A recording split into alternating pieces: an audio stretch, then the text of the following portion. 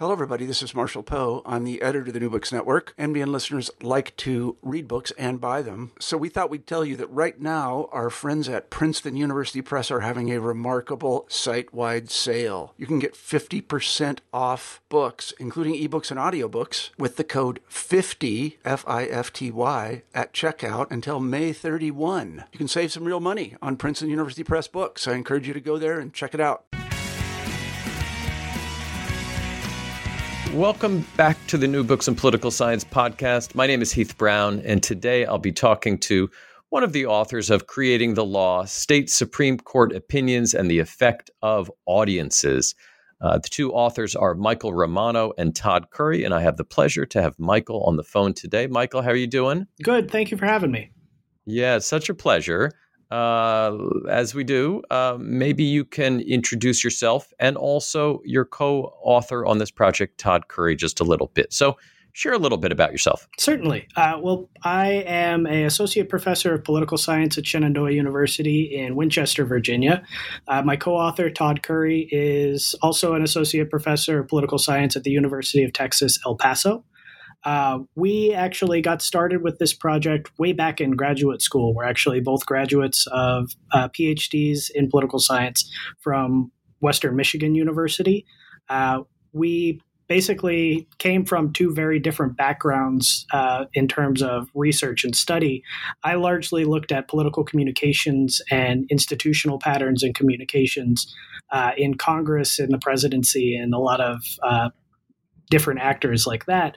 Whereas Todd looked at state Supreme Court justices and the institutional basis of retention and election. So like you do in grad school, we started having a lot of conversations about the fact that, judges at the state level issue a lot of opinions, and all of these are public records, and they're based around the idea of text. But we don't really study them a lot because that's a lot of words to read. And that seemed like a travesty from both of our perspectives. So we started reading opinions, started noticing patterns in the variations in opinions, and that's kind of how the book ended up becoming born, I guess. Yeah, the book is published by Routledge, and its central parts are, I think, judges, the decisions they write, and also who listens. I wonder if you could start talking a little bit about the first of these two things. The judges and their decisions. Which judges do you focus on in the book, and what type of writing in particular are you most interested in? Sure. We look specifically at state Supreme Court judges. The reason why we focus specifically on them is because they are generally the last appellate court that we see many cases and controversies ending at, and their decisions largely have the effect of law for the state, which gives them a lot of power in the policy process. The reason why we decided to focus on their opinion writing rather than just the vote in the decision is because largely the opinion is where we actually get the justification for the decision in a law. So we know that, for example, if a court votes 6-3 in favor of something, then the decision goes in favor of whichever side won, but we don't understand why, essentially. And so that's where the opinion becomes very important. Judges are actually one of the few actors at the state level that must, according to state law, justify every decision that they make. Every opinion, or a good proportion of opinions, I guess I should say, have to come with some sort of public declaration as to the justification for their choice.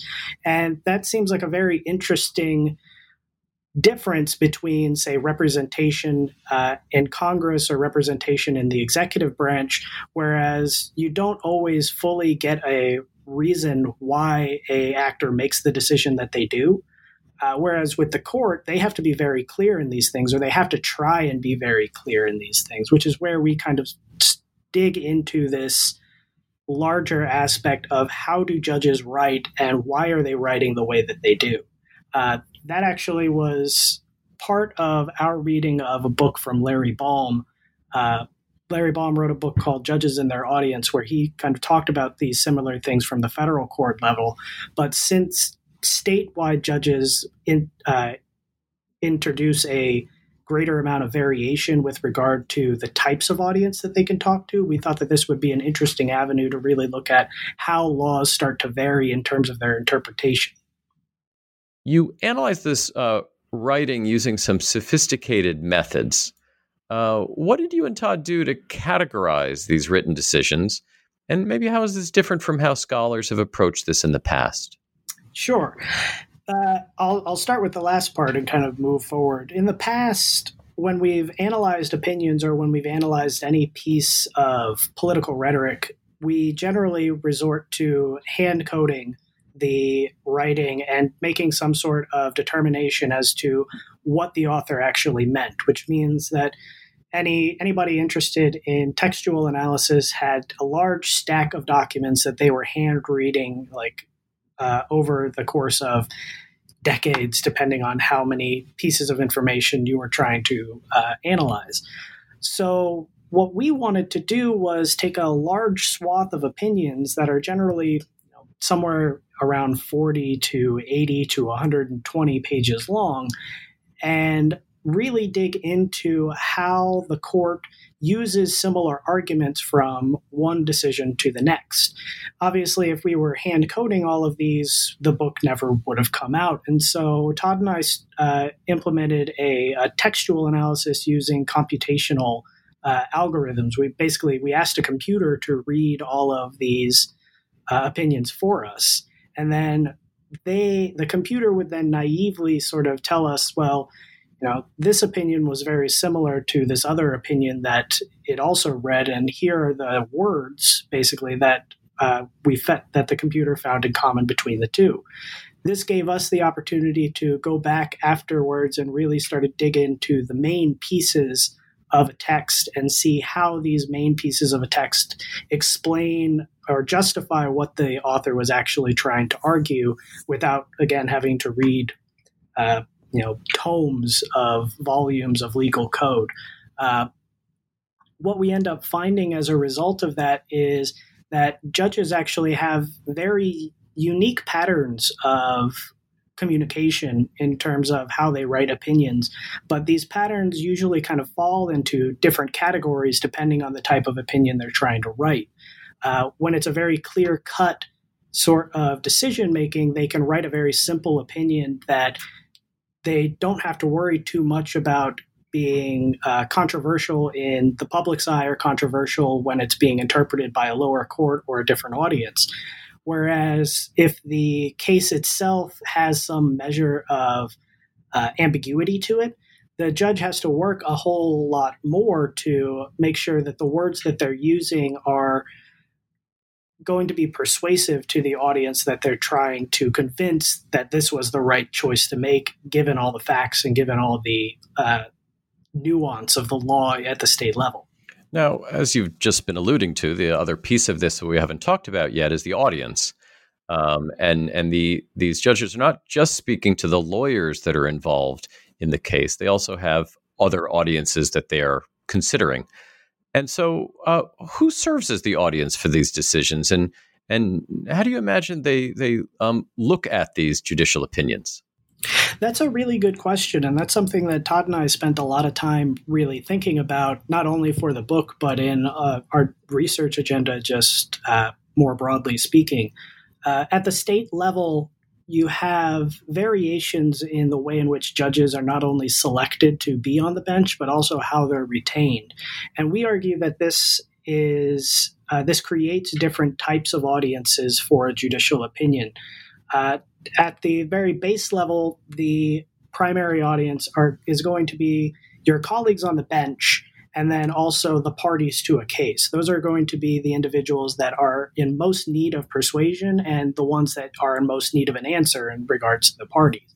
Beyond that, you have the larger legal community that's going to be utilizing this decision as precedent once the decision comes out. And so these are other lawyers or interest groups or potentially other legal actors or policy actors at the state level. But once we get past that primary core of audiences, we also have to recognize that the broader public is an audience to a decision as well, especially for states where retention is left up to voters. So in states where we have either retention elections, which are essentially votes of no confidence for a judge, so you kind of get their name on a ballot and you ask, should this person be allowed to be a judge, yes or no?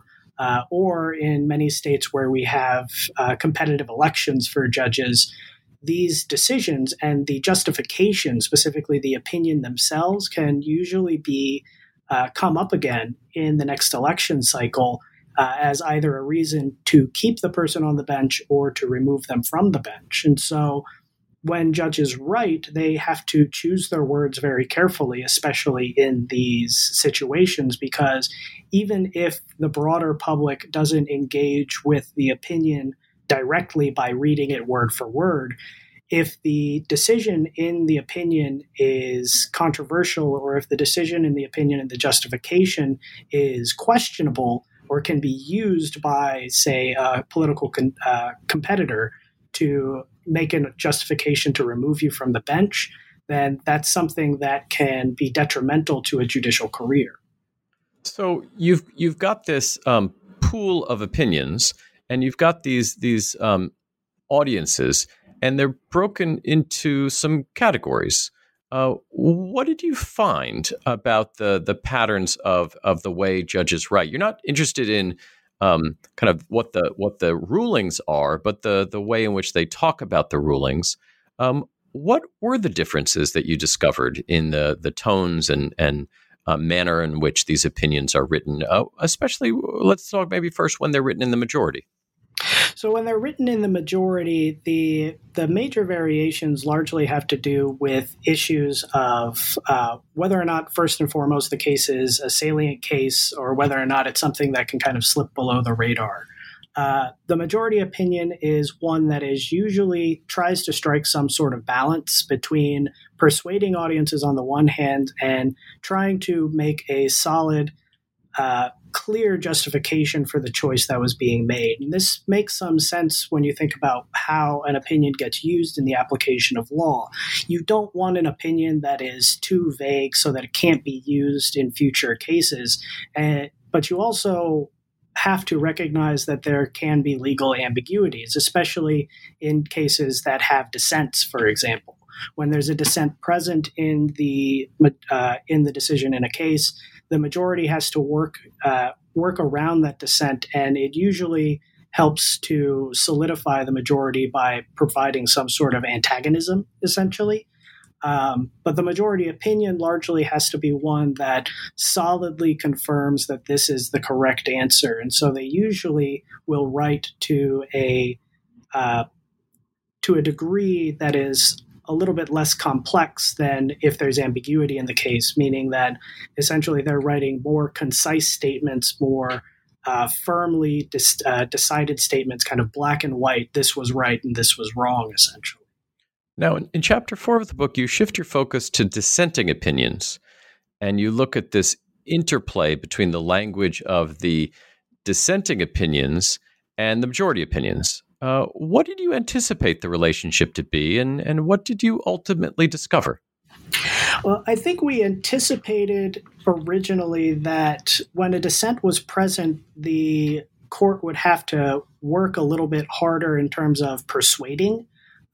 In the book, we try and make a clear line between when judges are trying to just simply justify their actions and justify their choices, whereas, writing in those kind of clear ways that I was talking about before, versus attempting to outwardly persuade somebody that they were right. And the reason why there's a difference between the two is that justification, you can pretty much just start from the presumption that you were right and you're just clarifying why.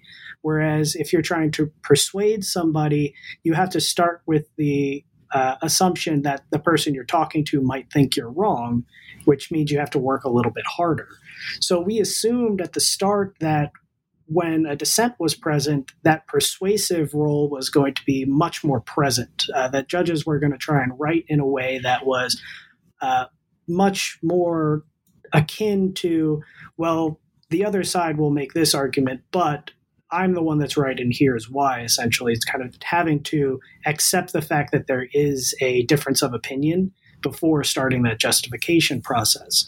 What we largely find, though, is that there is a bit of a balance there, and that the majority opinion can use the dissent to strengthen their own justification a little bit more. So rather than just acknowledging the ambiguity, they actually kind of move firmer into trying to make a clear, strong statement that this is the reason or that this is the right choice, and kind of allowing the dissent to essentially strengthen their argument for them, which is something that judges have argued in the past is a role of the dissent and one of the useful powers of the dissent. And so once we started thinking about it a little bit more, it wasn't all that surprising to us, I suppose, but it was also a bit of, it went against some of our original presumptions. So I wonder if we can take a step back and just talk about kind of why this all matters. Why does this matter in sort of a democratic sense? Is there an importance to these findings for the sort of democratic principles that the courts adhere to? Maybe you just sort of generalize a little bit for us about those findings of the book. Sure. I think it's kind of funny to actually talk a little bit about democratic values in the court, if just in terms of the way that we generally view the court itself, which is sort of outside of the democratic principles of representation and self-government. When we talk about the court, we oftentimes think of it as this application of the rule of law to keep us all in line, but we usually are thinking about judges in this nonpartisan, sort of unbiased way. And what we're trying to make an argument for is that, first and foremost, we have to recognize that audiences will move a judge into thinking about how ideology plays into the writing of a decision. Now, they want to make the right decision, obviously, and they want the decision to not go on to further controversy. And so they're trying to strike that balance there between the application of the rule of law on the one hand and their interpretation of the rule of law, which is largely based upon ideology, as previous studies of courts have usually shown. The big piece of the puzzle that I think was important for Todd and I to focus on was the fact that judges at the state level especially are acting in a representative fashion in this way. And so not only does the audience matter, but also the way in which a judge is chosen matters for whether or not they can represent those audiences. And so the determination of who gets to be a judge leads to how they're going to write opinions, and that'll lead to how the application of law is viewed from the public's perception. And so it's a big part of this sort of circle of how the rule of law maintains itself and helps to develop democratic norms within a state, within a nation, or and broadly speaking, around the world. The title of the book, again, is Creating the Law, State Supreme Court Opinions and the Effect of Audiences. The authors, one of which you've been hearing from, is Michael Romano. The other is Todd Curry. The book is published by Routledge this year. Michael, thank you very much for your time. Thank you for having me. This was great.